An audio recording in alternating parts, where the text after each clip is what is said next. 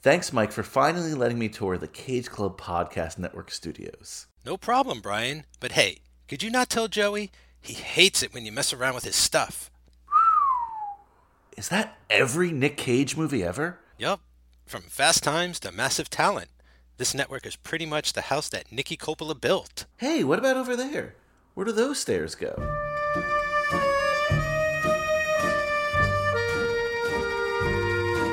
This is Uncle Francis's Wine Cellar, a podcast where we break down the films of Francis Ford Coppola, cut by cut.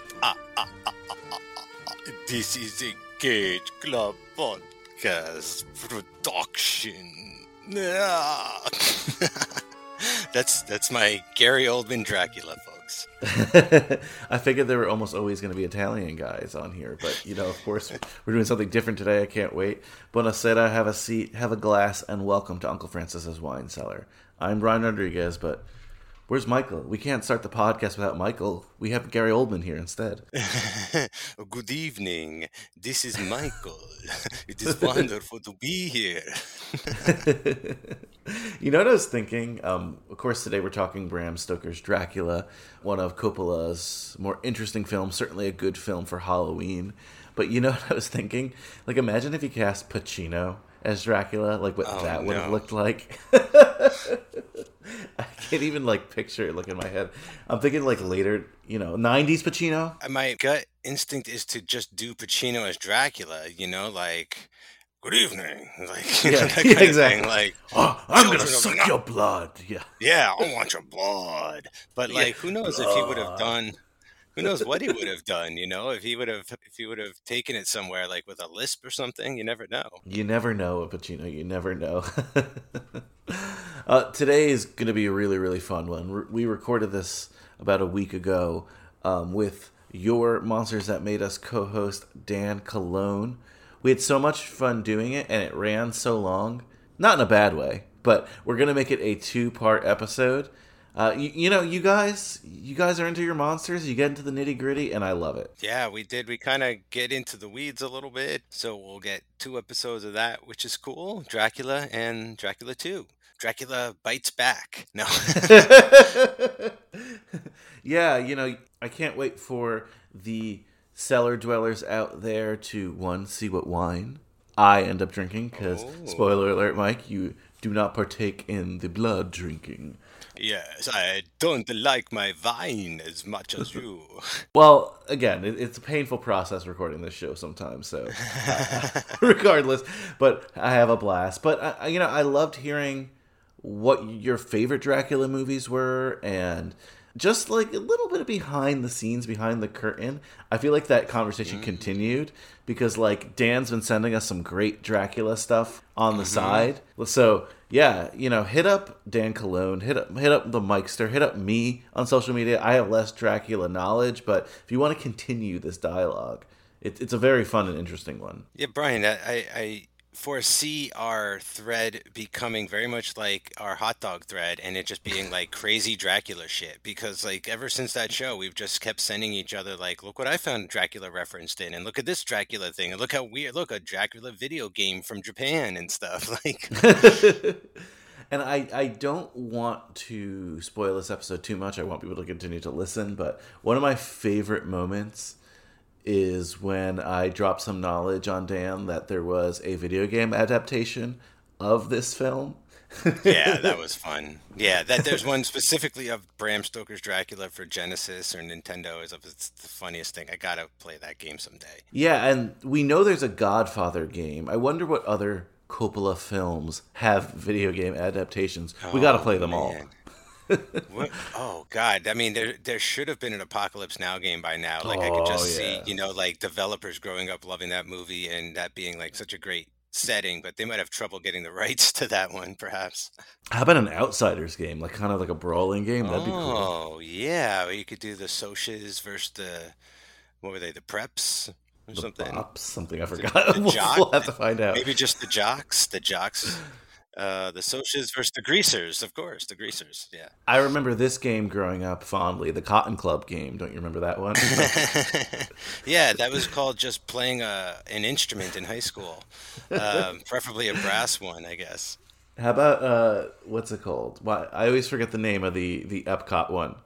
Oh, Captain EO would make an amazing game. There was a Right, Michael right, Captain Jackson EO. Moonwalker game, but you know what would make a good game actually is the conversation, right? It's like a snooping game. It would be like, Okay, I was like, how? But you're right, that is cool. Yeah.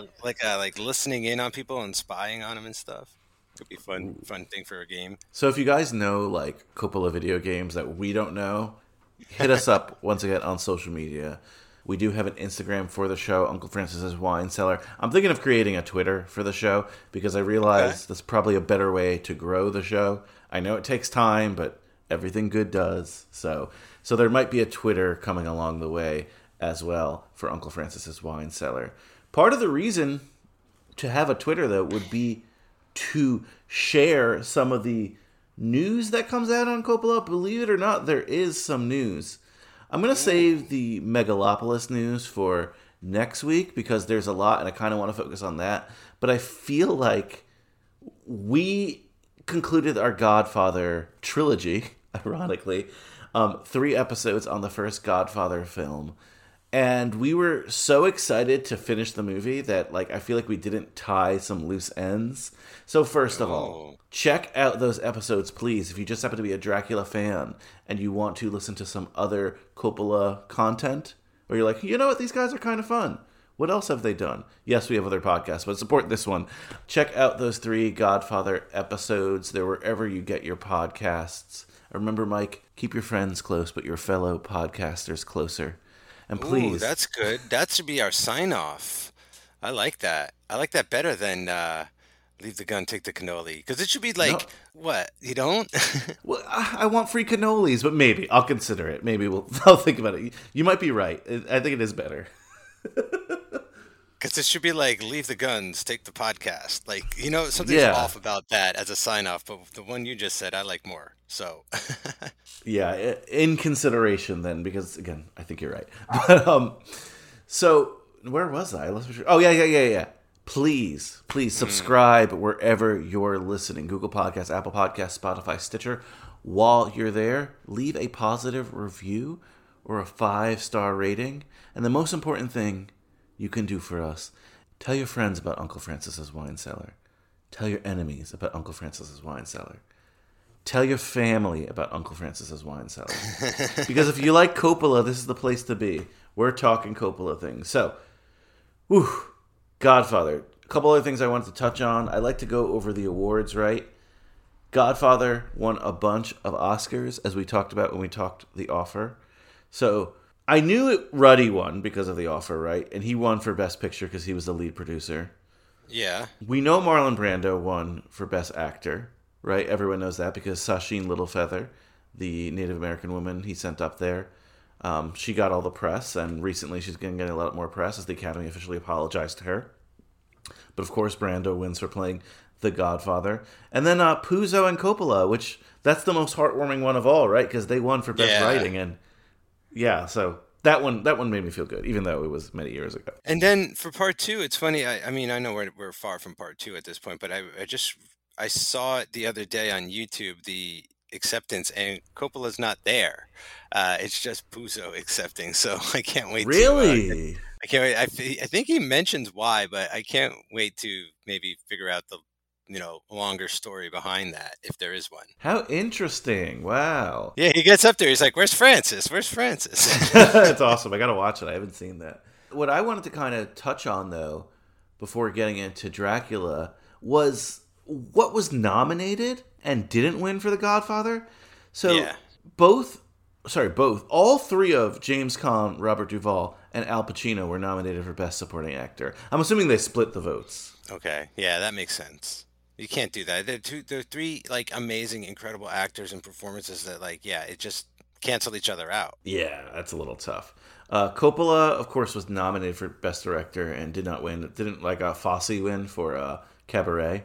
Cabaret, yeah. So Anna Hill Johnstone was nominated for Best Costume Design. You could see that. Charles Grenzbach, Richard Portman, and Christopher Newman were nominated for The Godfather for Best Sound. Did not win, but amazing sound in this film. Peter Zinner and William Reynolds, Best Film Editing, also amazing editing. And this is the one that gets mentioned a lot. Nino Rota was nominated for Best Original Dramatic Score, but then was forced to withdraw because apparently the score sounded too similar to another film. Have you heard this? No, I wasn't aware of this. Apparently what happened was it was the favorite to win because like everyone like this, it couldn't leave their heads. It doesn't even leave my head, right? But it was similar to a film, an Italian comedy film from 1958, Fortunatella. Oh, that's easy, like Nutella. Fortunatella was the name of this film. And someone was like, well, it's too similar. You can't win. This is an adapted score. Ah, bummer. Oh, So they're that's like, not ooh. cool. I don't know. I've never heard it.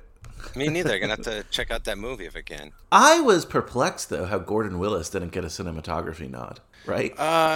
Yeah, it's probably like, even Coppola didn't understand what he was doing at the time, right? Like maybe that was part of it is like, it's so different than what everyone else is doing that it's just like they don't understand it. Maybe they're like, "Oh, this movie's amazing, except it's too dark.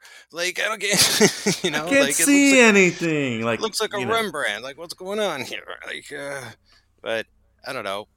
That doesn't make any sense to me. So Recently, House of the Dragon was in the news because that I forgot the director's name, but because he also did that like famous really dark Game of Thrones episode, and a lot of people were like complaining that it was too dark. Yeah. And I was thinking like Gordon Willis, if he were alive, would be like, that's my guy.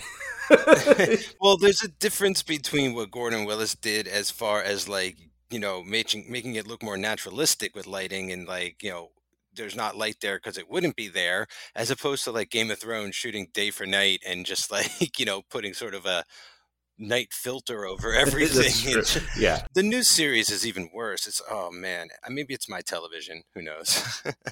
No, it's definitely made for higher definition televisions. Like it's definitely and they're not apologetic about it, which is really funny. Not at all. Yeah. So this is the main event before we get into Dracula, right? We're going to be doing this, I feel, the entire run of the series. I'm going to blow your mind, Mike. Where is The Godfather now? This is the saga. Remember. Oh, cool. Okay, where's it streaming? Where can we watch it? That kind of thing. Can Yes. I chime in first with a new discovery? Sure.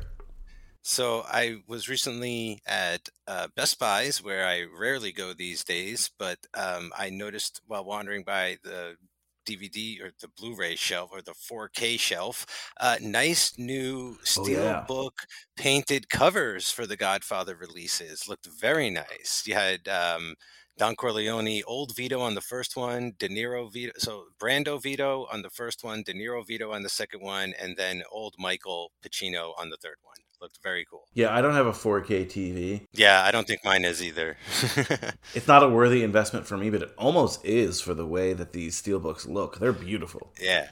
I would like prints, just put some prints of those online somewhere, but I guess that that's what the steelbooks are. People collect them for the like the cover. So good call on that. Yeah, if you are into the 4K thing, if you are into the steelbook thing, it's like one of the only reasons I think to buy a DVD these days, like that you already own, Like how can they milk more money from me? Steelbooks are awesome. I have some like high school steelbook films from my show High School Slumber Party. That's so cool, right? Like if you have like a theater setup, that's awesome. But if you're like most of us and you have to stream things, let's do it. Let's update people where The Godfather is currently streaming. Let me do this. Ready? Where in the world is The Godfather currently streaming? Perfect. So, first recap, it was on Paramount Plus. Obviously, the offer was on Paramount Plus. So, we assumed it was going to be there forever. Then we got a message that said it was leaving Paramount Plus. But it went to Showtime, which is a Paramount company, right? Like it was part of the bundle. Yeah. That makes sense. It is now on neither of them. What? That's odd. Ladies and gentlemen, where in the world is The Godfather streaming? Peacock! What? Why? On a competitor service? All three movies, and when I say three movies, it's Godfather 1, Godfather 2, and The Coda are streaming like in a collection on Peacock. That is bizarre. That is so strange. Like it might have, I don't know, it might as well just be on Hulu next week, you know? Like what's the difference? Like what is going on? Stream it on Disney Plus next month. Like, Mike, The Godfather's a pimp. They're selling it out everywhere. Or I should say Paramount is a pimp, right? They're pimping The Godfather to every service. oh my God, that's fucked up. That is really funny. Insane. I was shocked when I saw it there. And then Peacock's like, yeah, why not? You know? Yeah, you know what? I wonder if they're trying to get some of that sweet Halloween Kills viewership, where they're like, people are watching the new Halloween and they're like, I don't know about this, like, and then they're switching to what else is on? Oh, The Godfather. Yeah, okay. Insane. So sorry for the long build up, but wanted to update you guys on that. Worth it. Totally worth it. So without further ado, let's get to the meat of our episode while you're here for Halloween season. And Mike, if we get any of the Monsters That Made Us listeners today, I'll be a very, very happy man. So yeah, and vice versa. If anyone, listeners from this, happen to become fans of that show, I will be extremely grateful. That'd be cool. Not trying to over compliment you guys, but I think after listening to this, if they're not a listener yet, they will be. So thank you. Maybe we say leave the gun, take the cannoli here, and add that new line for the end. Yeah, or sure. Why don't you try out the new one and see how it feels? How about that? Try that out here, and then listen to how it sounds at the end of this show, and then we'll decide. What was it again? Keep your friends close and your podcast closer. I don't know. I might need to edit this out and see what it sounds like. Cut and paste. Cut and paste, whatever. Enjoy our opinions on Bram Stoker's Dracula, and have a glass of wine, would you? Welcome to my home. Enter freely of your own will and leave some of the happiness you bring. Count Dracula. I am Dracula.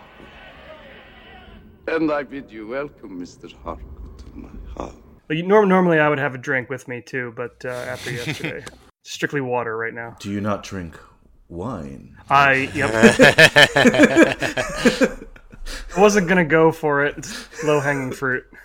Oh, this is all about the low-hanging fruit. This is Uncle Francis's wine cellar. We pick the low-hanging fruit off the vine, Dan. Off the vine. Yeah, Dan. If you know any Tom Waits off the top of your head, just feel free to let it rip.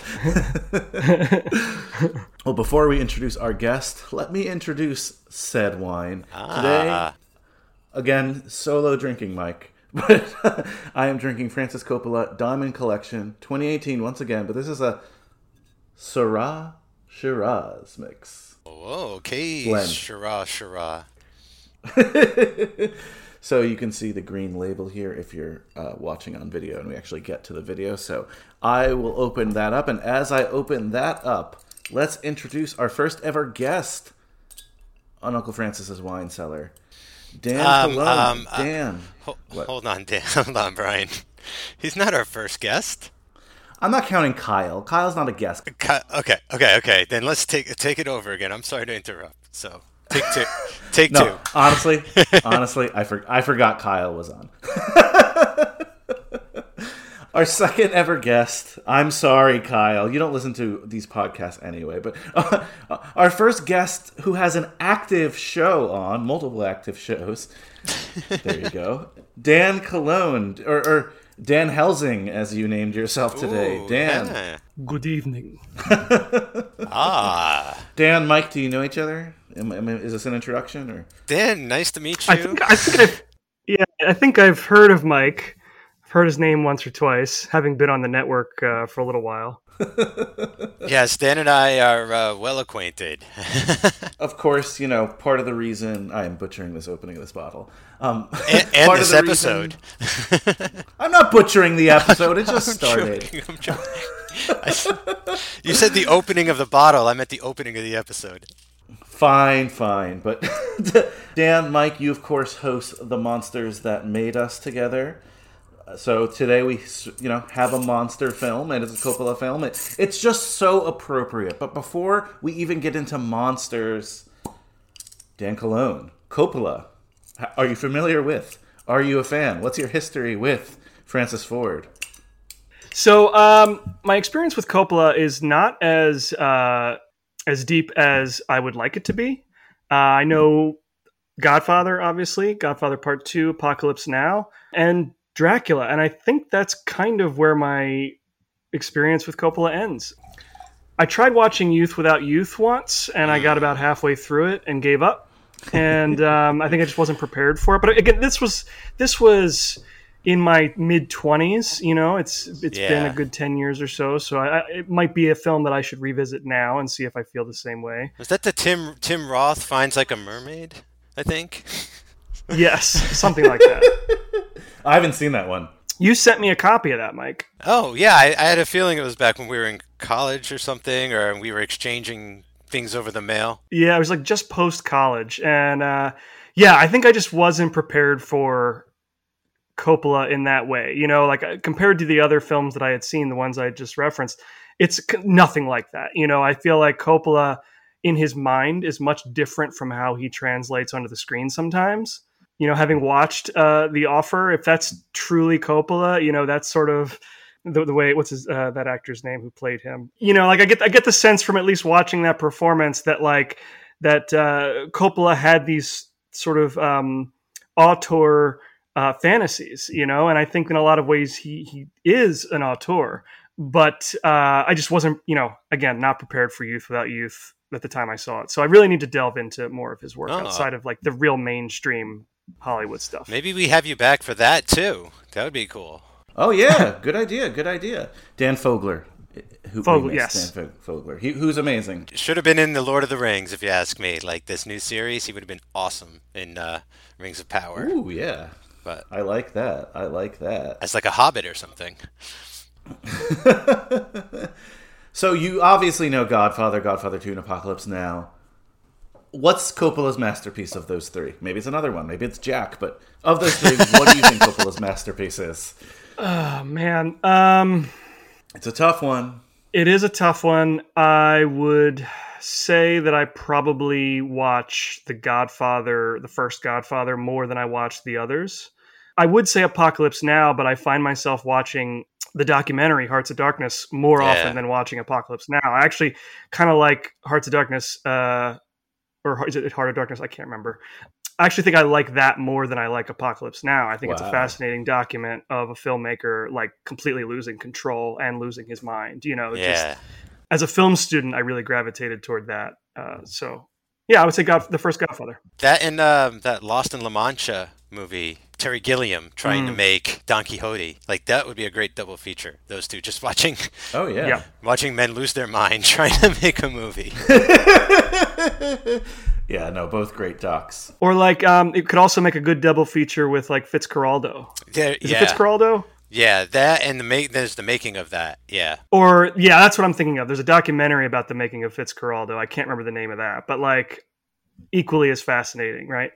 A good triple feature there. I like that. It's not High School Slumber Party, but we're still cool to recommend rental features of that nature. That's awesome.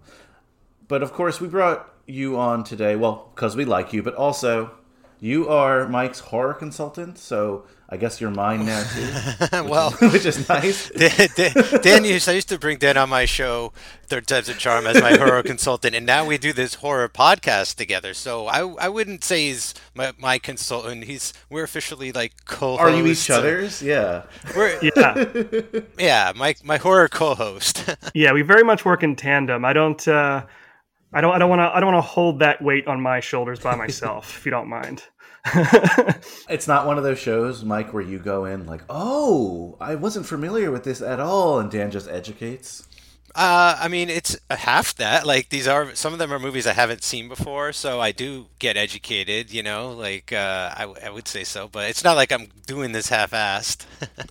No, I was kidding about that part, but Dan, you do a lot of research for those episodes. Those are extensive, and I've complimented you guys both, and I'll do it on air. Monsters That Made Us is an amazing show. I've had people who I know, who don't know you guys, who don't know the network, who have told me how much they love that show. So, congratulations, honestly. Like, that's so awesome. So happy to get a little bit of the shine here for Uncle Francis. So, thanks for stopping by there. And of course, you cover the original Universal monsters. Yep. Dracula being one of them. Obviously, this isn't a Universal monster film, but I have to ask, like, just for people who haven't listened to The Monsters That Made Us, how many Dracula films have you done so far? Oh, I'd have to look that up, actually. I don't know off the top of my head. I think it's 5. So there's Dracula, Dracula's daughter, Son of Dracula, House of Frankenstein, and then House of Dracula so far, right? So 5. That sounds right. Yeah, that sounds right to me.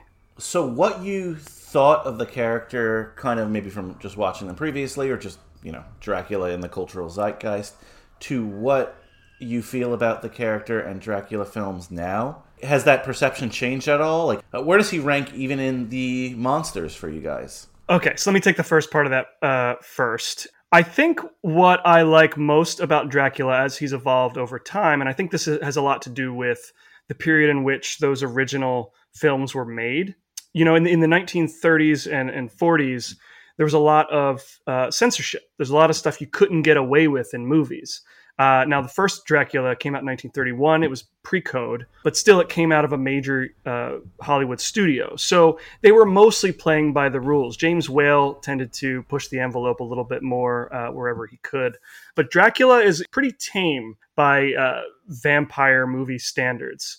And then, of course, as you get further into the 30s and 40s, like Universal only sort of neutered the character over time. He becomes less of a serious threat. I think in the last one we talked about in our House of Dracula episode, like he just kind of shows up to be Dracula, and then 3/4 of the way through the movie, in the movie that's called House of Dracula, he's gone. Wow. And he goes out in a really shitty way. Like, I think 4 out of the 5 movies, he just doesn't think to hide his coffin and keep it a secret. So, like, the sun's coming up, he runs into his coffin, everyone knows where it is, and they just drag it into the sun or whatever. I think that what I like about Dracula over time, since the Universal monsters, you get into the 1950s with Hammer Productions. They revamped, so to speak, Dracula and the other Gothic characters, and then we get the 90s with this Dracula. Oh, don't let me forget Frank Langella as Dracula in the 70s. The thing that's cool is that Dracula has become much more of a physical monster, much more predatory, which is really cool. And then the sexual energy and the sexual themes that come through in a Dracula story have gone off the charts ever since. Once the Hays Code was dropped, it's like the studios were like, okay, now we can get away with the things we want to get away with. We can tell these stories the way they were intended. And I think Coppola just dials up all of that stuff to like 11 here. Stuff that I would argue is not necessarily in the original source materials. To call this Bram Stoker's Dracula might be a bit of a stretch, but I get what he's doing. I know he liked to credit the author when possible in the title, as he did with The Godfather. But yeah, so I really love that, like, especially specifically here, we see Dracula become like a physical, hairy beast. He becomes absolutely physically grotesque and terrifying. And then again, just the heavy romantic sexual themes, I think, are really cool too. Then I'll put this question out to both you guys, because you're much more well-versed than I am in this subject matter. What is your favorite Dracula film? And Mike, you've told me yours before. It's Dracula Dead and Loving It. That's not a bad one, but it's not my favorite. That is a tough one. I definitely do have a favorite Dracula film, I think, at this point, and it might be kind of surprising because Dracula's not in it. It's Dracula's daughter. When we did Dracula's daughter on the show, let me just bring it up real quick. I'd never seen it before, and I was extremely shocked at how competent it was as a movie, I guess. Like, that early on in like the sequels and all that kind of thing, that like to not have Dracula in it and to start doing his offspring, like now Dracula's the son of Dracula. I don't love him as much, but his daughter in that movie is pretty remarkable. It's gorgeous. Gloria Holden as Dracula's daughter is amazing in it. There's a lot of kind of carrying on or expanding upon the themes of what made Dracula, I think, so iconic in the first place with the first movie. Dan mentioned a bit about it, his sort of sexual symbolism that, I always sort of thought was only in relation to Dracula himself or male vampires. And then we have in Dracula's daughter, she is acting very much like you would think a male vampire would act. There are tones of sort of of queer themes, even way back then, that as much as they could get away with. And I think the movie is extremely tasteful for what they're trying to go for. And so, even way back then, I think because I've seen it recently, it's Halloween season now, and I'm gearing up to watch a lot more vampire stuff, but like that really has still stuck out in my mind recently as like a really good Dracula movie, and one that I don't think like many people were as aware of as I thought. So interesting. That's a great, cool pick. How about you, Dan? That's a really good pick. I think if I were to choose a favorite Dracula movie, I might have to go with the 1958 Hammer film Horror of Dracula. As an adaptation of the original source material, it also kind of is kind of a remake of the 1931 Universal film. It kind of threads that needle of being faithful to both in a way that I find really satisfying. Christopher Lee is hands down like an incredible Dracula, and Peter Cushing is probably my favorite Van Helsing. Wow. He's like the Van Helsing that I feel could stand toe to toe with that Dracula. He's a badass, and to think of Peter Cushing as a badass it blows my mind. But when I watched that movie for the first time, couldn't believe how much I loved it. And I would definitely recommend any of those Hammer films because I think they're all fantastic. That's awesome. I haven't seen that one. Yeah, Horror of Dracula is pretty excellent. This is a really great one too, having just rewatched it. I think I watched this last year as well for Halloween, and I love the hell out of this movie as a Dracula film, and I mean just as like what you can do with film in general, and Coppola's just sort of love letter to horror and gothic films and everything like that. It's just super impressive. And just to touch quickly on a little bit of what Dan was answering for you earlier, Brian, about sort of like, the then and now of Dracula movies and stuff. I feel like he was pretty close to being fully formed when he appears in this novel, and when he appears as Bela Lugosi portrays him on stage and in the films. Like, it's not very far from where we are today, and that was very surprising going back and watching those movies. A lot of that lore is there, and what we have now is more sort of emphasis on the effects, I would say, the makeup effects, and that as more of a metaphor as like the gruesome stuff and getting into all that kind of thing. And I think what this movie does that I was pretty impressed about, again, and every time I watch it, is it kind of tries to draw in that Vlad the Impaler stuff for the first time. Like, I think this is the first time that I started hearing about that and him being an actual dude and them attributing him as the real-life Dracula and everything.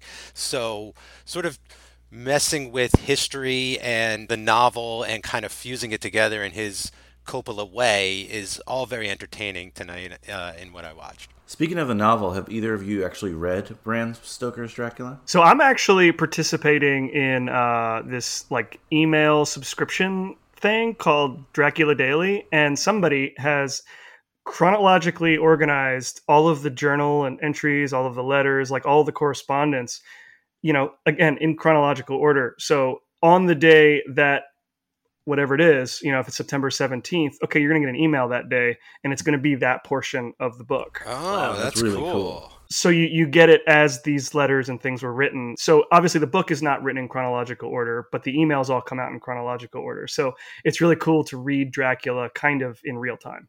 Wow, that's really fun. That's awesome. I love that sounds cool. Yeah, I still have not read it. I just showing you guys before the show, I found a copy in my garage that I had been looking for a while, so I hope to get to reading this soon. It doesn't seem that long, and if you want, I could just flip to a random page and start reading tonight. Let me know later on. I have it at arm's reach. So, did you guys read that Coppola actually made the cast do that? He got all the cast together, and it took like 2 or 3 days, and they just read the book together just to understand the source material.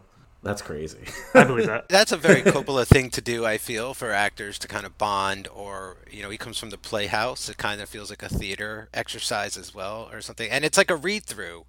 If you're adapting the source as close as possible, it's like, it's just like the pre-script. So, plus, you have power in Hollywood. Like, this is an A-list cast, and it's like, hey, we're just getting together, come to my house, and we're just reading this book. Like, I think that's so cool. yeah, it's pretty awesome. So, Dan, you alluded to this, the title of the film, Bram Stoker's Dracula. 2 stories on this. The version that a lot of people tell is that they didn't want to get into copyright hell by just calling it Dracula, so they called it Bram Stoker's Dracula. But you're right, Coppola says, no, I prefer to put the author in my films at the beginning of it, like, again, Mario Puzo's The Godfather.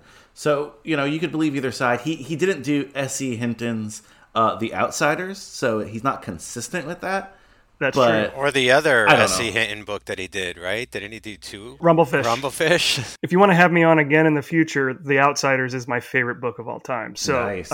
We can definitely talk about that. Plenty of versions of that, too. Yeah. I feel like this was a trend, though, because around this time, or maybe because of this movie, or around the same time, Mary Shelley's Frankenstein was out, Well, Mike, it's because of this movie, because this movie was actually a hit. We'll get into it. Coppola is actually the producer on Mary Shelley's Frankenstein. He apparently recommended Robert De Niro, but he did not direct it. That was Kenneth Branagh. So, interesting. But you're right. They are supposed to be companion pieces. Fascinating. This is the first time I ever saw this movie, by the way, and I have not seen the Kenneth Branagh Frankenstein movie either. So, but listeners of the Cage Club Podcast Network may have heard episodes about this before. I didn't realize this is at least a third time's a charm, kind of. Not a third time a charm, but it's the third time it's been on the network because, Mike, you already covered this film on Keanu Club, right? Yeah. No, yeah, we definitely did. That was a while ago, too. Keanu Club is kind of like an old show now as far as the network goes. But, yeah, this was high. This was like right as Keanu was riding high, getting hot, becoming like a superstar, and here we are again. And I think they covered it on Winona Forever, if I'm not mistaken. Yeah, Winona Forever covered this as well. So this is the third time on the network for this movie, which kind of surprised me because we don't get a lot of three-peats here. But it's been a while for both those, so I'm glad to talk about it again. When I just put Bram Stoker's Dracula in the old Wikipedia, I got this really awesome list of everything ever called Bram Stoker's Dracula, and I want to share it. Obviously, the novel. There's Bram Stoker's Dracula, the 1974 film, a telefilm. Have either of you heard of that one? No, is that for television? Yeah, it was on television. I had never heard or seen anything related to this one. Jack Palance plays Dracula. That's interesting. Out! I could see that. That's awesome. I gotta check that one out. I want to suck your blood and find Curly's gold. Like, so yeah, that's the first one known as Bram Stoker's Dracula as a film. Of course, this 1992 one. The soundtrack also has its own Wikipedia page. And Mike, Dan, did you know there was a video game adaptation for this movie? There's like a couple, right? Like Super Nintendo, Sega Genesis, Sega CD. Yeah, it was made for like 3 or 4 platforms. It's around the same game, but still, I'm like, I gotta buy it. It's only like $10 used, and I need to play this. We need to play this. I gotta play it. I got a Super Nintendo. I would love to get a copy of this. Oh my gosh, someone send us a copy. Who was that made for? So Dan, I don't know. Let me explain. Let me explain a little bit of what it was like to be like 12 in the 90s. They made a game out of fucking everything. There was a Lawnmower Man, the movie, the game. There was like games, American Gladiator games. They fucking made video game versions of Monopoly for some reason. Like, Dan, they didn't care. It was like, it's a brand, it's marketable. There needs to be a tie-in of everything. I'm shocked. There were action figures, but I'm shocked there wasn't a cereal. You know, I think I had the Monopoly game for my Sega Genesis. I get why like American Gladiators could translate well to a video game, but like, what about Bram Stoker's Dracula? Just screams video game. I cannot fathom what that game is at all. You have the wolf's point of view. It's kind of like a first-person shooter. I'm just speculating on how you could turn the movie into a game. The part where the wolf runs around. I wonder how many boobs are in that game. Yeah, the cutscenes. Yeah, how many decapitated heads? The sexual energy of that NES game must have been amazing. But yeah, so NES and Sega. There was also a separate game that was Bram Stoker's Dracula, the Game Boy game, which apparently is different. What? Came out the same year, but apparently it's like ported differently. I'm not sure. There's Bram Stoker's Dracula, the pinball machine that came out that year. Okay, I get that. Sure. I get that. And Bram Stoker's Dracula, the 4-issue Topps comic. That's actually good. That's a Mike Mignola comic, the guy who created Hellboy. That's a very cool adaptation. I have a copy of that. I'm just thinking in the early 90s, we weren't really seeing many adults play video games, right? Like we're the generation of adults who now like gets the new PlayStation, right? Like in the early 90s, what adults were doing that? So again, I'm asking, were you 12 playing Bram Stoker's Dracula? You know what? I think it was more like, maybe it's like a Castlevania style game, like there's horror kinds of themed games and things. So it's weird that it's based on the movie, but I could see there being like Dracula, the video game, where you're a vampire hunter or playing Dracula or something. It's just the bizarre thing is how it's Francis Ford Coppola's Bram Stoker's Dracula for Super Nintendo. Yeah. It's the tie-in for me, for sure. Like, I've played Castlevania. It makes perfect sense. But to tie in this movie with a video game in the early 90s, I don't get it. But I mean, it's not, again, like you've said, it's not the only thing that's been done. I've seen kid-size RoboCop sweatsuits from the 80s. Yeah. And like what kid was watching RoboCop and just wanted the sweatsuit? Well, again, there was a RoboCop cartoon. There was a Rambo cartoon. Like, there's a whole list of R-rated films that became... I'm surprised it wasn't a Predator cartoon, but I think they pulled the plug on the Aliens cartoon at one point or another. Yeah, that was running for a little bit. So I looked up the pinball machine because I wanted to see what it looked like. There was two versions. There was one that was, it was awesome looking pinball machine. And there was a second version that looked like a casket that you opened up. And that was the pinball machine, which is, trust me, look it up. It looks really cool. Okay.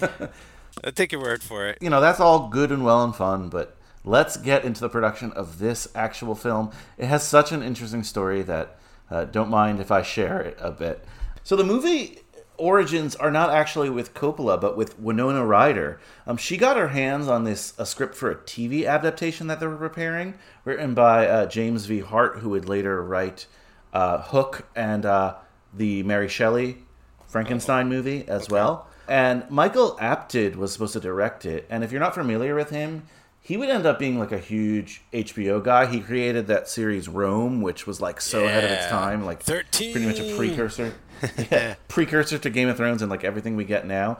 So she went into this meeting with Coppola, Mike, because she had left The Godfather abruptly, and she felt super bad about this. Godfather 3. Remember, Godfather she's supposed 3. to play.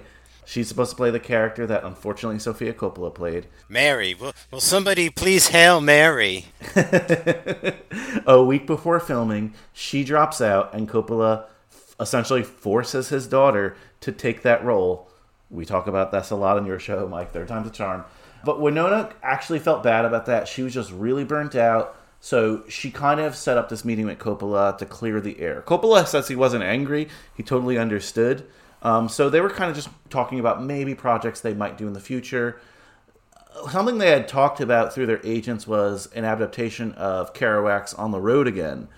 So that's what they really thought the meeting was going to be about. But Winona had this script, and she passed it along to Coppola. So, hey, I actually really like this. It's a TV adaptation, but take a look. She loved the romance angles of it and how it was like different than other Dracula tales because of that, because it featured, women in that kind of role. And she thought, obviously there was a role in it for her.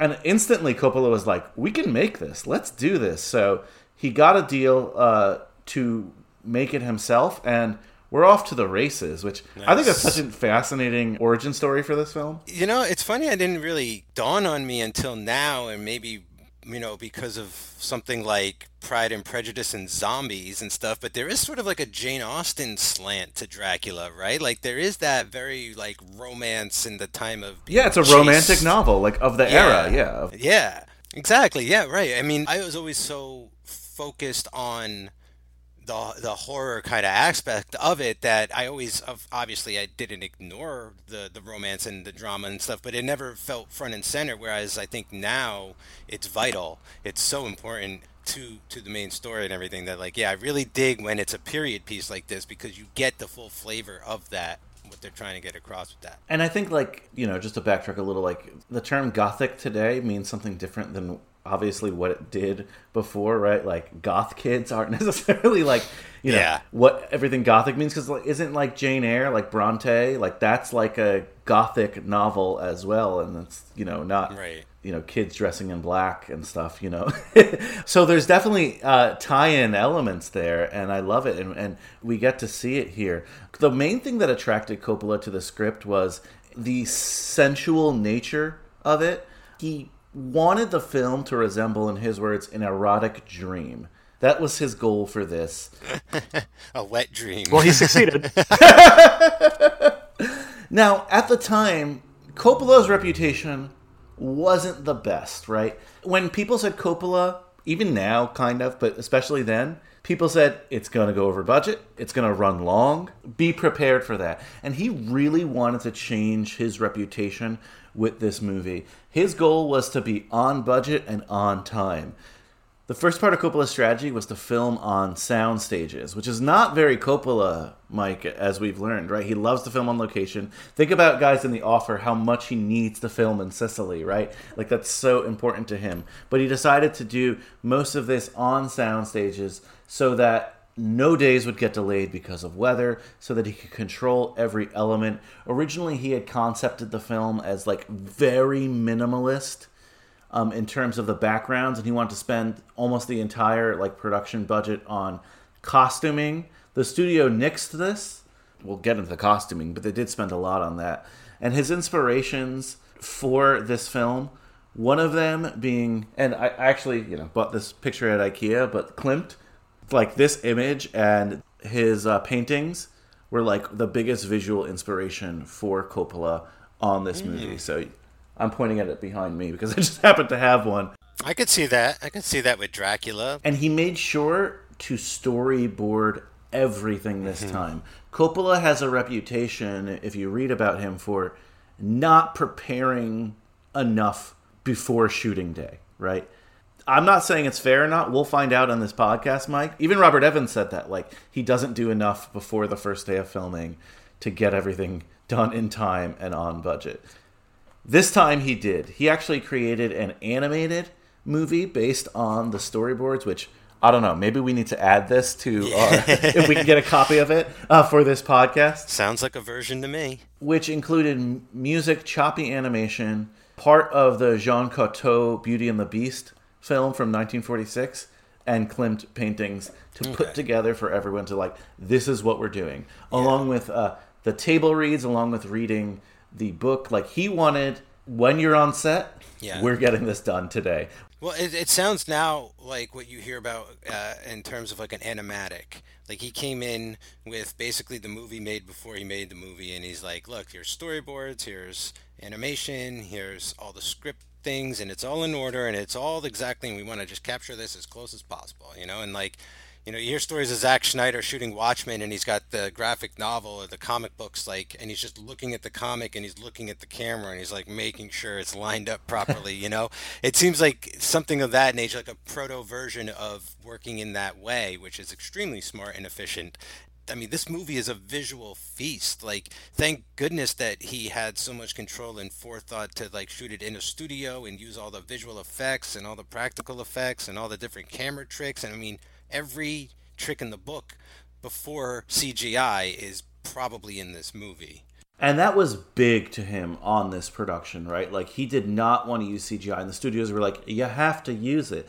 They sent him an entire effects team to try to convince him to use, cutting edge stuff to get what he wanted, to make those storyboards a reality. He fired the entire team and hired his son, Roman Coppola, to do the effects, just so he could have 100% control of it, which is awesome. Again, today in a world that we're going back to a lot of practical effects, like, he's a little ahead of his time being like, no, fuck that. Like, we're just going to go practical. And this is a year before Jurassic Park came out. And once Jurassic Park came out, every movie was made with CGI. Studios were trying to use digital effects to do as much as possible. I love in this case that he really fought for practical effects. And I don't know if given carte blanche to do whatever, if he would have wanted to shoot this on location. But I feel like shooting it on a soundstage, it gives it this sort of theatrical quality to it. It almost seems otherworldly. Like, it doesn't look like, these places don't look real. And I think that works in the movie's favor. I mean, we're telling how did you describe it, Brian? Like a sexual dream? Yeah. He wanted, essentially a sexual dream. Yeah. An erotic nightmare. An erotic dream. That's what he said, an erotic dream. An erotic dream. Like, it definitely helps convey that by shooting everything on sets and using these practical effects. Everything feels like it's right there, which is really cool. Terry Gilliam does it too a lot, and I always love his movies because they always feel like, okay, this is some invented space and anything can happen. This is always sort of the realm that I wish Tim Burton had gone in instead of his more minimalist kind of I feel like that's sort of something Coppola was sort of referring to, where he's like, let's make it like a play almost, or some kind of like Dada thing where it's like they're in a void, but they're wearing perfect period piece costuming or something But I kind of see that as like Tim Burton's style, right? Where he has like, most of it looks real, but then it's all kind of cardboard and off angles and all that kind of stuff. I am always impressed every time I watch this at Coppola's attention to detail and being able to be that kind of surreal and travel the line of reality and surreal and unnatural and use the medium to its fullest, right? And I think CGI just would have tarnished his vision in a way. T2 was around, and I'm sure they wanted some kind of super smooth, glossy bat transformation, or when he turns into the mist. Thank goodness he just used a fog machine, and he probably just shines a green light on it. I love the techniques and love the effects of the way this looks. Yeah, and bringing up Jurassic Park, Dan, is great because this almost feels like one of those films that was a last stand before we crossed into that barrier where things became uncanny valley after a while, that we've pulled back from. And again, I'm not one of those people who's F CGI. I don't need it anywhere. There's a time and a place, but once Hollywood saw what Jurassic Park can do, they were pretty much shoving it down every director's throat if they could. This is cool to see that he's still holding out for his vision like this. Hair and makeup is done by someone named Michelle Burke. I want to shout her out because the hair and makeup in this is amazing, considering again they're not using CGI. And the costumes are designed by someone named Elko Ishaoka.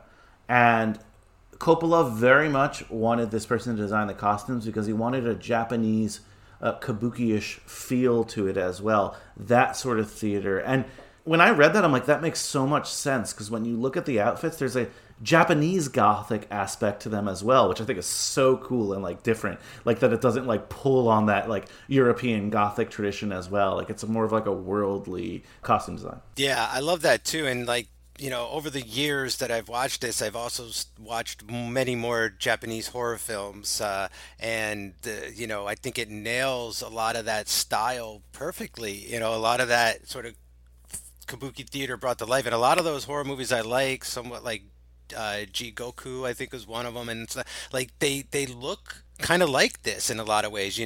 They're shot inside. They have big sets. They have painted backgrounds and deep backgrounds and a lot of matte paintings, and it's obvious that it's a movie. They're not trying to fool anyone like that. They're just trying to portray a fairy tale or a scary tale or something like that. And so I think not just in the look of Dracula per se, but also in a lot of use of, again, like the cinematography. I also get a lot of kind of like Dario Argento era giallo with all the different color going on in this movie at times as well. So Coppola definitely drawing from the history of sort of horror throughout the world, I think, and play, plays and theater to kind of come together to make this movie. Yeah, Mike, you're so right about that. Like, this movie has such a very cool quality that on my first watch, I was pleasantly surprised with this one because 90s Coppola doesn't have the best reputation, once I saw this, I'm like, all right, I'm all in. Yeah, so just regarding his rep, The Godfather 3, that's really that I find it hilarious because I feel like it's one of his most quoted Godfather movies, and yet it's the one everyone claims to hate the most, and it just seems like that is still his reputation, and part of our quest here, Brian, is to, I don't know, elevate that movie to its proper place, I guess, over the years. That's why we're here. Another reason why we're here is because he makes a lot of cuts of his films. This is an interesting one because there's no official other cuts, but if you go on IMDb, there's just like some other stuff here or there, like the theatrical version's like slightly different than the VHS version. Is that because of like aspect ratio and full frame? No, they're like little things and... like Keanu's nipple is in one of them bleeding and not bleeding in another one. Oh, okay, yeah. I saw the bleeding nipple. Yeah, me too. I wouldn't devote another episode to a lot of them, except there's this one that I would love to see if someone out there recorded a version of it. Because apparently there was a version that aired on Fox in 1995, broadcast television, that cut out so much. I implore you guys to go on IMDb and look at the alternate versions, that even Francis Ford Coppola was like, never do this to one of my movies again. It was a clean cut of this film that even eliminated certain characters, like the Renfield character was eliminated from the movie completely. So what did this movie look like without the sexual energy, the violence, and the blood? I do want to watch that if we can get our hands on it. Did they happen to change the director credit to Alan Smithy by any chance? Yeah, right. At that point, you kind of better. Well, Brian, I didn't exactly have the time this round. Maybe by the next time we cover this movie on the show, I'll get around to it. But there's like a half hour of deleted scenes on my Blu-ray that I didn't get around to. I've probably watched them before, but I look forward to, reminding myself of what those scenes and sequences are like. Yeah, maybe we'll have a mini episode on the deleted scenes or something. There's never been an extended cut where they've been placed in the film, but you know what? At the rate that they release things, don't be shocked if it happens during the life of this podcast. Yeah. See, maybe by the time the 5K disc comes out. By the way, there's a free version on YouTube, which I'm sure they're going to pull any moment now. The quality's not that good. I just rented it. I don't own this one. You guys own this one? Yes. Yeah, so I was saying before the show in the chat, I think my Blu-ray is one of the very first Blu-rays I ever got, and I think I got it at the promotion for my PS3. Oh. Yeah, it's that old. I think I sent away for it, and I got this, Spider-Man 3, and maybe The Bank Job. Or something like Oh, and a Kevin Bacon movie. What was the Stir of Echoes? I think I also got Stir of Echoes at the time. I think I once got a free Blu-ray with a PlayStation or one of those send-away ones, and it was that Cowboys versus Aliens movie. Okay. That's what I got on that. And Dan, I think you were saying before we got on air that you have an early DVD version, right? Yeah, I have a DVD. It plays fine like a DVD, but for the first time ever, I noticed the menu screen, and it looks pretty bad. Yeah, it looked like a CD-ROM. Yeah, one of my favorite details was that if you were to put on subtitles, they only offer Spanish and Korean subtitles. There are no English subtitles. Wow. The Blu-ray has some extra features as well as the 30 minutes of deleted scenes, audio commentary and introduction by Francis, so you could watch the movie with him. The blood is the life, making of Dracula. The costumes are the sets, the design of Aiko Ishioka. And in camera, the naive visual effects of Dracula and method and madness visualizing Dracula. So there's a couple special features on this disc too. You should check out. I should upgrade my disc for sure. We might need to do a DVD deep dive then at one point. Let's get to the cast though, because this is an all-star cast. Led by Gary Oldman here as Dracula himself. What do you think of Gary Oldman's turn in this classic role? I don't think there's a Gary Oldman performance that I don't like. Just about every time Gary Oldman shows up in something, even if I hate the movie, which I'm struggling to think of a Gary Oldman movie I hate, but I'm always happy to see him because he never phones it in.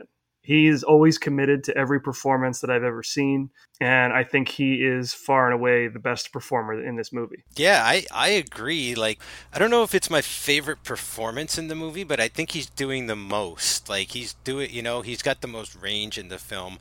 It's funny because I was sort of joking on our episode, Dan, of House of Dracula, that back in the day, you could if you played Dracula, you kind of made it, you were known, and I think even Frank Langella, for instance, and Carradine, and certainly Bella, oh, they were Dracula, let's see what else they can do, kind of thing. I don't think Gary Oldman quite hit that, but for me, this is where I started paying closer attention to Gary Oldman. I think I had only seen Sid and Nancy, and then I was like, oh, that's the same dude. And then I saw around this time he played Beethoven in Immortal Beloved, and he was doing some other stuff around this time. I think he was in The Professional, which is a really intense performance of his. And so all around this time I started discovering him as an actor, and this was just wow, he is not going to pigeonhole himself. So keep paying attention to this dude, and Commissioner Gordon as Dracula. It's crazy. I agree with you that it's not a career-defining performance, but I think to come up with one career-defining performance for a guy like Gary Oldman would be tough. Right. Yeah.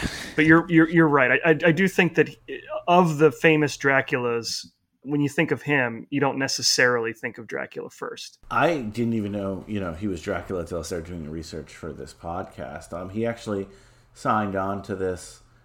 His main reason was just to work with Coppola. Obviously, every actor probably wants to work with Coppola. He really loved a line when he read the script. I was trying to look it up. I've crossed oceans of time to find you. Yeah. Yes. That line transported him. And he was just like, all right, Coppola, that line, I'm going to do this. He hired a vocal coach to bring his vocal range down. It was a singing coach. Because that's not his natural voice. But you guys are right. He says this is his first big Hollywood film where he's on sets and doing his thing as the lead. So he was excited to do that too. His antics on the set probably wouldn't fly in 2022. Uh-oh. People have said Coppola wasn't the best on this set either.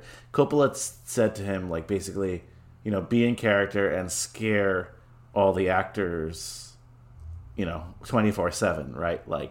Make sure to get really visceral performances out of them by being an asshole, which again, I'll say was very popular at the time for directors to do. In 2022, not as popular.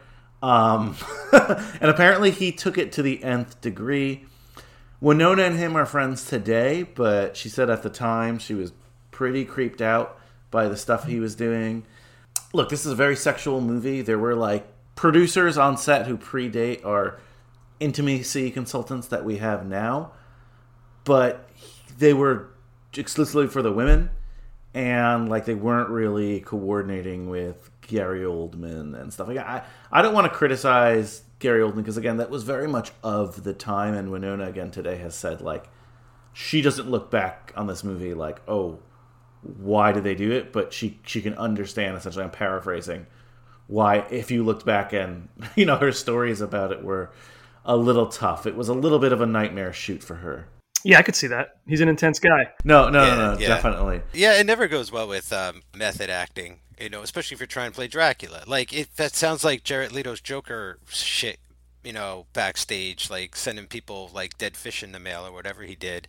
Because Lon Chaney Jr. wasn't above being sort of a dick on set, but he was an alcoholic. He was a dick. Like, it was different. It wasn't like be the wolf man all the time and scare the shit out of people kind of thing. So it's a little weird.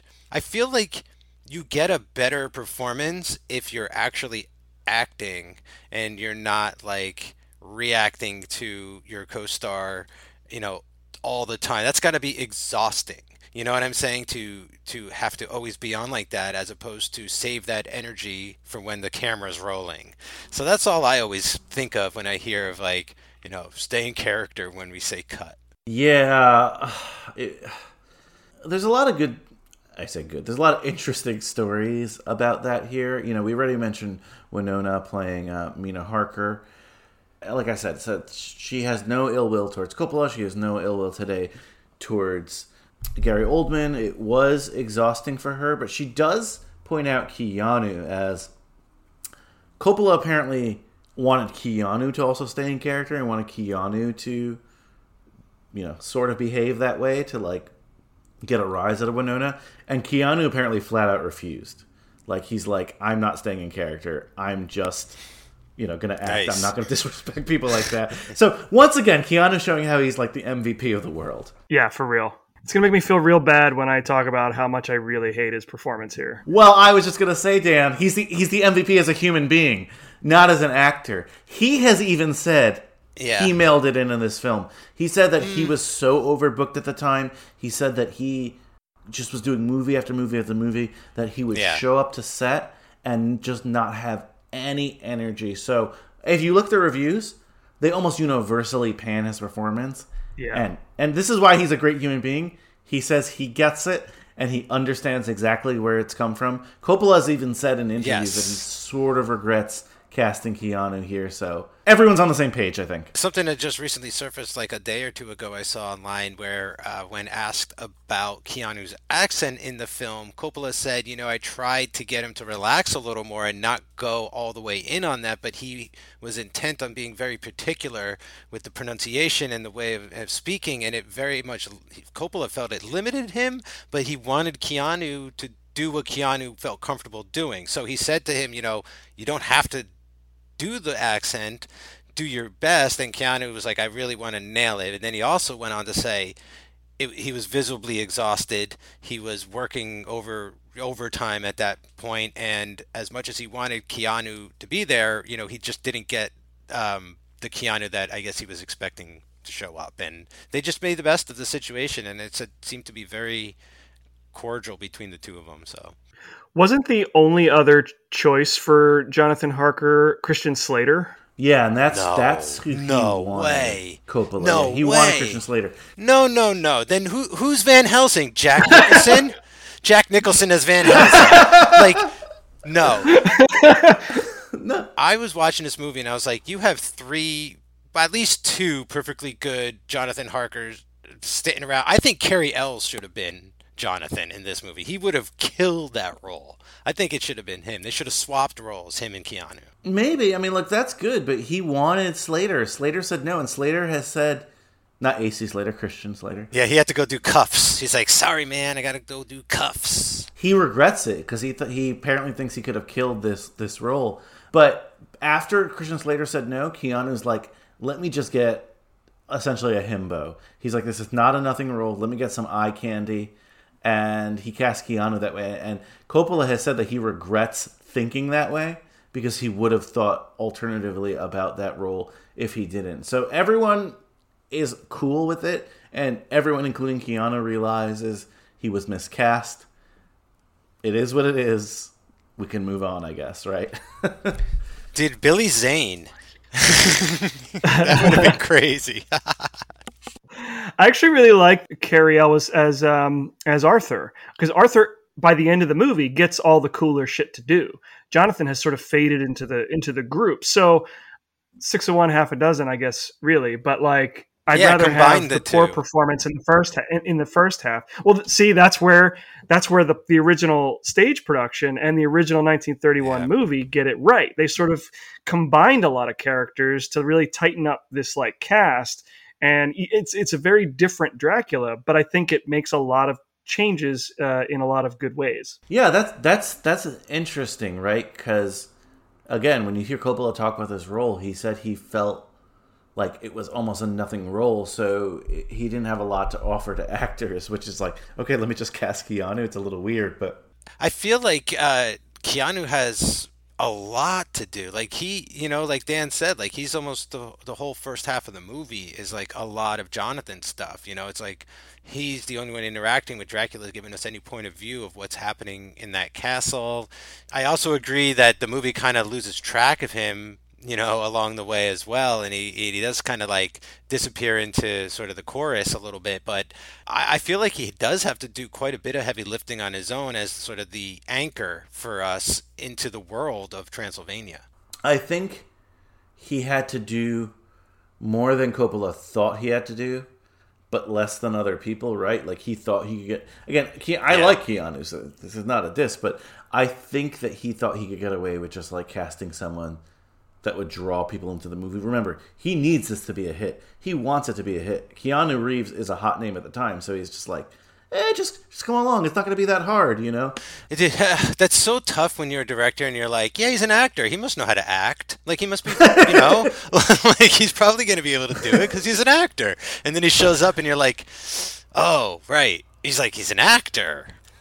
Mike, remember, this is the person who a couple years before this said, hey, Winona Ryder dropped out of my movie. My daughter can do it. She's never acted before, but hey, let's do that. So, like, he definitely feels that way, even if you're not an actor. Like, hey, just read the lines. It's okay. Just go. Like, come here. You want to be in a movie? I need you. Oh, by the way, you're the second lead. Yeah, this is another place where I feel like the 31 Dracula improves on the source material, because that movie opens with Renfield. Renfield is the one at Castle Dracula, having like all of the Jonathan Harker scenes, and when he comes back to England, then he ends up in the sanatorium, and Jonathan Harker is sort of a background character of that film. I think no matter how you slice it, Jonathan Harker is just not a great character. Yeah. That might just be a problem with the book, but I understand that Coppola wanted to be faithful to the book, and so now we have to have Jonathan Harker play a bigger role, even though Renfield is the more interesting character. Yeah. No, I don't understand where Coppola's coming from with that in terms of, let's just make this sort of, I'll use the 2022 term, let's make this sort of a himbo, because the character feels like it's written as like, if Winona's going to be a super, super interesting character, let's like almost gender swap it and make like just a hot dude this character who... interesting. Yeah. The damsel, yeah. No, the damsel in distress, exactly, Mike. Yeah. Keanu becomes the damsel in distress, and I don't mind that either, really. But like, if you are going for that, that's fine. Is the movie going for that? I would like to think so now, but watching it, I'm like, why isn't he kicking more ass as he's sneaking out of Dracula's castle? Like, show him kill a gypsy dude, show him behead one of the daughters or brides of Dracula, kind of, but instead it's like he barely escapes. He's not heroic. You're right. He's kind of a dandy, like he's 100%. He's a Ponce, Coppola has said that he was kind of going for that. I just think he needed a non-tired actor, someone who literally Brad wasn't Pitt. Physically tired. Yeah, that would have been great. Especially Brad Pitt in like 92, where he's just sitting on a couch in True Romance right now. It's true. You also need someone who can play a character that is the complete opposite of Gary Oldman's Dracula in terms of sexual energy. You know what I mean? Like, it has to be believable that Mina would start to become less attracted to the man she loves, right? Her fiance and then husband, and then leave that relationship to go be with a monster, right? You need to buy that. And so I think that's a big problem with Jonathan Harker as a character, is that he doesn't do anything the way you would expect him to do it. That's why he doesn't kick ass on his way out of the castle. It's why he's not a real heroic character at all. And so, yeah, I think Jonathan Harker is just a problematic character from the get-go. That makes sense. So for the rest of the cast who we haven't mentioned, Richard E. Grant, who just nominated for an Academy Award, Loki. Jack Seward. Yes, he's in Loki as well as, what is it called? OG Loki, original Loki, classic Loki. Yeah, classic. Yeah.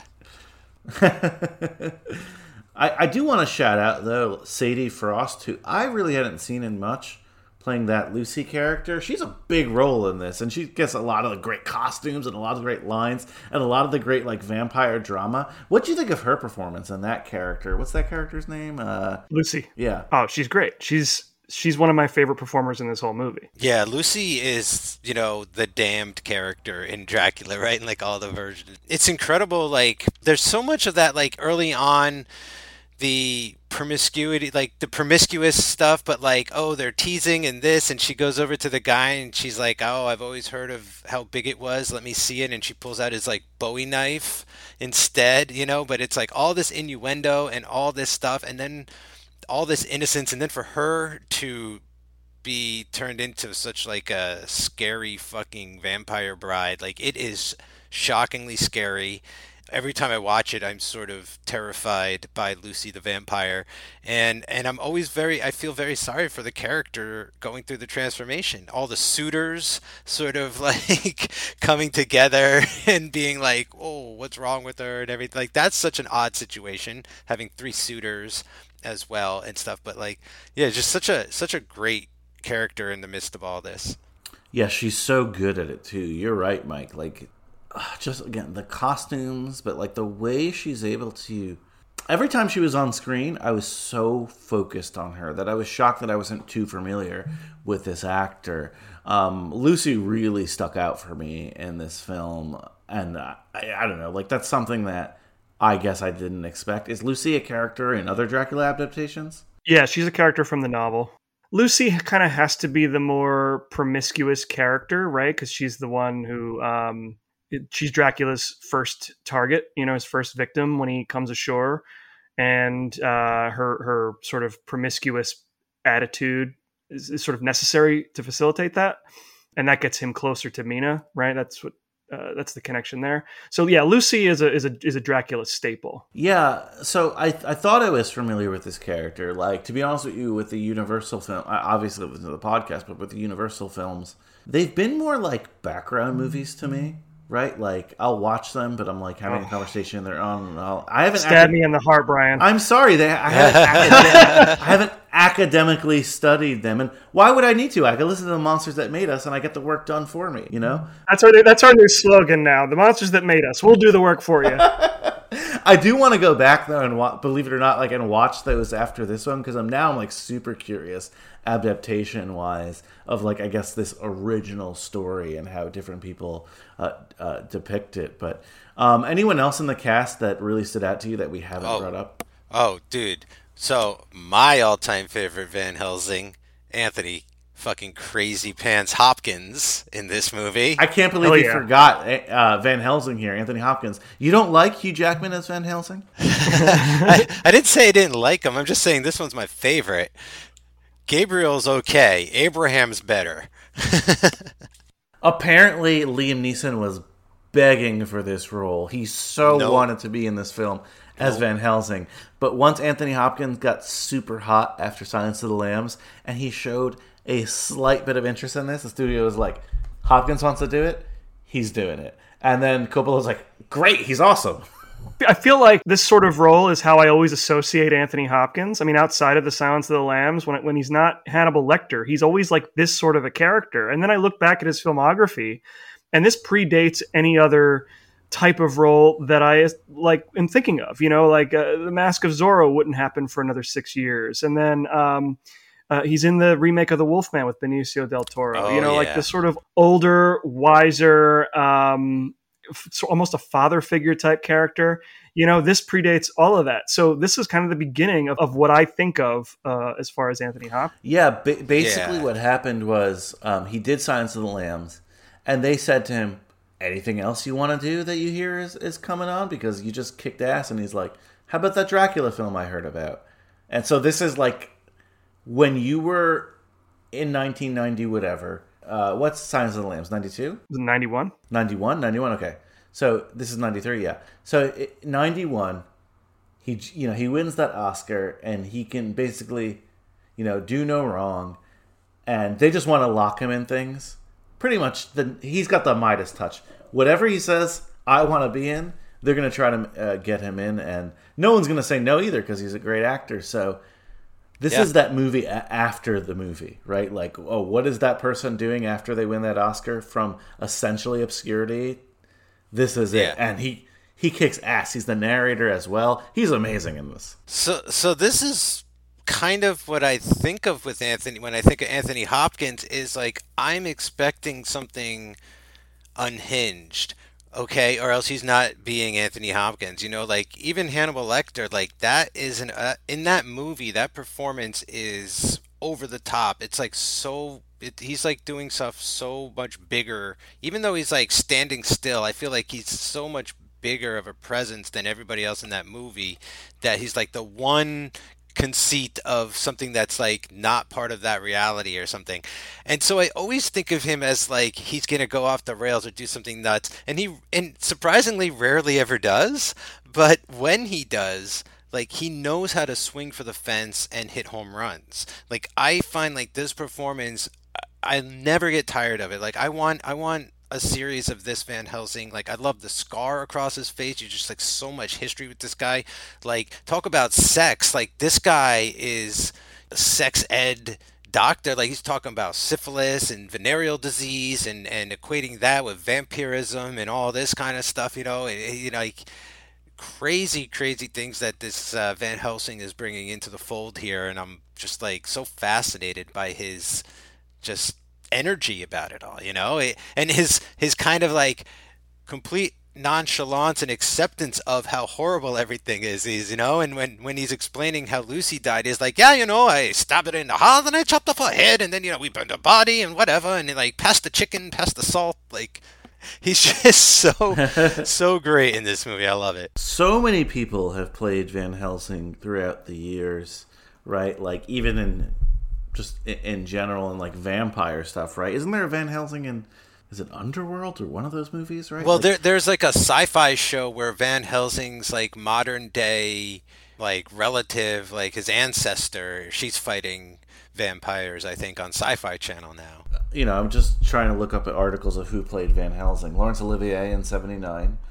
Ooh. Edward Von Sloan is in films you guys have covered. It's a Dracula, Dracula's daughter. He's our Van Helsing. Anthony Hopkins, as mentioned, Hugh Jackman, Herbert Lom in the 1970 Dracula. Oh, okay. Mel Brooks, Dracula Dead and Loving It, your favorite. There we go.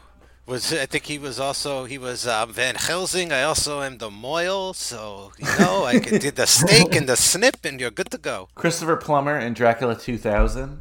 All right, Christopher Plummer. Yeah, all right. You know. It's such a cool role, and Anthony Hopkins knocks it out of the park. Anyone else we want to discuss here in the cast, or let's just talk our favorite scenes if not? Two more. So I just realized that Billy Campbell, the Rocketeer, plays Quincy Morris. Oh my God! Wow, I did not even connect that he was the Rocketeer. That's awesome. I mean, I fucking love the Rocketeer, and I didn't catch him underneath that mustache. It never clicked for me. Just looking at the cast now, I had to like restrain myself. That's Billy Campbell. Oh shit! I love the Suitors 3. Like it's such a Thor vibe with like the Warriors 3. Yeah, I mean, where else do you see like a bunch of dudes all trying to win the heart of a single woman, and then they all just become friends afterward? You know, like let's become a team of vampire hunters. Like, all right. It was amazing. So cool. I love that. Honestly, that team got me so hyped this time. One of those vampire hunters is on heavy morphine, but we'll get to that. No, but Tom Waits, shocked that the legendary Tom Waits is in this film. Well, shouldn't be too shocked. Tom Waits is kind of a regular in a lot of Coppola movies. Like he's one of his buddies. Does he want to be in my movie this time? Yeah, I spoke a little bit about how much better Renfield is as a character in the 1931 film, and just in general, I think. But I can't imagine, like, say this movie were to do that, where Renfield is the character to introduce us to Dracula and all of that instead of Jonathan Harker. I can't imagine Tom Waits having the same kind of range that Dwight Fry did. You know, Tom Waits, you see him, he like kind of looks crazy already. So I think he's used perfectly here in this capacity. I'm a big Tom Waits fan as a musician. I do love when he shows up in movies. Post breakdown Renfield is like perfect Tom Waits role. Yeah, I agree. Yeah. I think this is a really cool rendition of Renfield. Rendition. No? Okay, crickets. Anyway. I didn't even get that till you explained it. Sorry. That's okay. It's not funny if you have to explain it. And I agree with Dan. Like, I don't know that I could have, or that the movie would have time to kind of journey through his entire, descent into madness. But I get it from seeing him in the sanitarium. Like, he's already too far gone, and I understand perfectly. Like, he's under Dracula's curse or spell or whatever. He's screaming about the master. It's phenomenal. Yeah, he's good in this kind of sort of limited role. Again, I was just shocked. I shouldn't have been, but I was shocked to see, again, Tom Waits here. In terms of Dracula's brides, I was familiar with one of them, Monica Bellucci. Monica Bellucci. Yeah. Famous model as well. I think she's in the Matrix movies, right? She's in the Matrix movies. Was she in like one of the more modern Bond films? I forgot which one. I think she was a modern. I think she was in one of the Bond. Yeah, Dan, I can't remember my Bond right now. I know she has one of my favorite moments in Twin Peaks: The Return. She has like just a phenomenal moment in that. It is really funny. Monica Bellucci is in Spectre, if memory serves. There we go. Oh yeah. It is Spectre. Yeah. So yeah, cool to see her. Cool to see her here. I didn't know any of the other wives. I wasn't sure if you did, but she was kind of like the main wife. No, I didn't recognize them either. So the film pre its release, everyone in Hollywood was like, this is going to be a disaster. Coppola is doing a Dracula film. Let's see this shit show. Like, if you look at articles of the time, they are saying like, haha, oh my god, this is going to be hilarious. The downfall of Coppola. What is this going to look like? And he shocks all the critics because this becomes a huge hit. Mike, let's be honest. Let's talk about this. One of the films that gets this title, but it's called The Film That Saves American Zoetrope. Because, like, they're pretty much out of money at this point, and they make huge money at this. And Coppola basically says, I told you so. I got it in on budget, on time, and it was a hit. So, fuck you guys. Like, which I think is so... I kind of think both parties are right in the end. Yeah. Like, this movie is kind of a shit show. It's that, you know what, then, though? It's like, I feel that way, too. But it's that perfect storm of kind of mainstream, big studio shit, right? Like, it barely kind of holds together because of how much trouble they're probably push and pull and power grabbing there was behind the scenes. But in the end, Coppola pulls it off, and for it to be like a blockbuster, which is like, a blockbuster horror film, which is ultimately like what this is and what they were going for, like, it's a miracle kind of that it's as successful as it was. Like, I love that about this movie. Look, it won 3 Academy Awards, not in like the, Best Picture categories that Coppola's used to, but Best Costume Design, Best Sound Effects Editing, and Best Makeup. And remember, these are the things he fought for. These are the things that, especially makeup and the costume design that like was so important to him. And on a $40 million budget, which is pretty big for the time, right? It makes $215 million. So no matter what, he's laughing, on his way to the bank here. 76% by the critics on Rotten Tomatoes, 79% by the audience, 3.6 on Letterboxd. Most people like this movie, so overall, shocking to the initial expectations, but he succeeds. It's The Godfather. Is it Apocalypse Now? No, but it's not other Coppola disasters that I'm sure you and I, Mike, will talk about at certain points.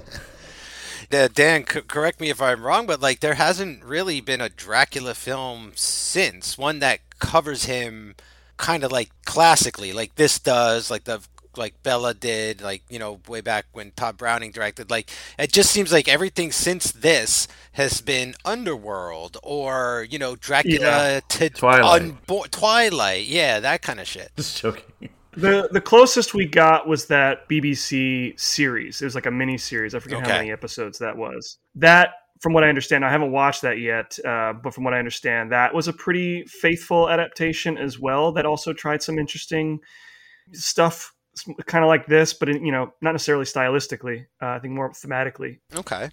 Most of the reason that this movie was such a hit, at least in my opinion, this is just my own summation, I could be wrong about this, is the cast. I mean, you had a really hot cast of actors. Like Anthony Hopkins, you've got Keanu Reeves, Winona Ryder. A lot of these actors are like at the top of their career, right? Like they're at the top of that mountain. Everyone's going to go see this movie no matter what. You take away all of these actors and you just kind of leave everything else. I think what you have is a really ambitious, independent film that I don't know that audiences would really know what to make of it otherwise. You know what I mean? Like it does a lot of stuff visually. I think in a lot of ways it's a filmmaker's film, considering all of the practical effects. And so like this is something that like filmmakers would go see and really love. But the cast is what brings everybody else into the seats. Yeah, I agree with that, Dan. Like, I think, like, you remove the cast from this, and then it is just an oddity or, like, a passion project or something like that. And, like, thankfully, he wanted the big cast and the draw and the attention, and, Dracula deserves it, as a property, as a story. And, talk about, like, man, modern aesthetic and things like that. The closest I could come to a look of a contemporary director today is like, it feels almost like a Wes Anderson film at times, with the way he uses models and scenery and reminds you it's a movie and things, not obviously tonally, okay, but just like sort of visually and that kind of stuff. So very interesting. I already mentioned Terry Gilliam and his style, which I see a lot of here, but I would also say that this is like, maybe was an influence on Baz Luhrmann. I see some Baz Luhrmann in here stylistically. Yeah. It's over the top in a way that I feel like Baz would do it, but he would probably lean more into digital effects than the practical effects. Look, I didn't go to film school. That's not my forte. I'm not going to tell you, aspect ratios or anything like that. But if there was a museum and instead of paintings, it had movies for whatever reason, right? Like, definitely, like, Tim Burton stuff would be in this gallery. Baz Luhrmann stuff would be in this gallery.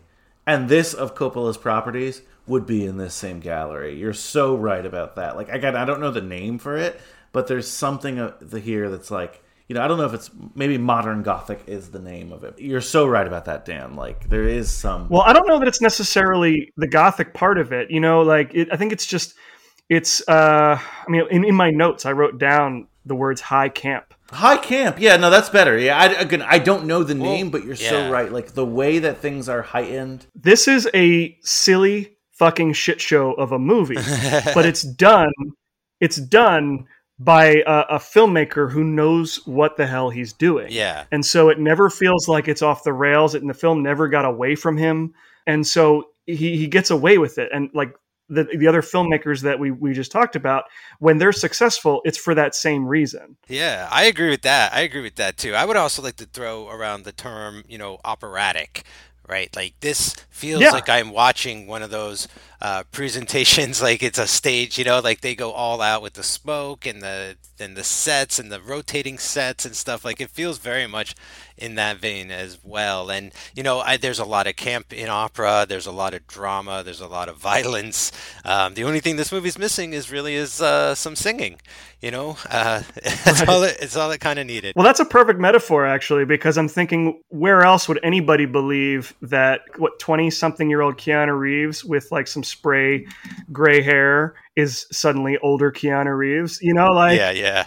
I laughed out loud when I saw that. Like, oh, his hair's gray to signify that he's old, but he looks the same. See, I always used to take that before I knew what that was supposed to imply. Was I just thought he was so. It was one of those instances you get so scared your hair turns white. I didn't realize the life had been sucked out of him. Yeah, you mentioning that, Dan, made me chuckle because it's like, oh fuck, that's what they were supposed to depict. Because I'm watching him like, wait, why is his hair gray now? I literally was saying that, like, oh well.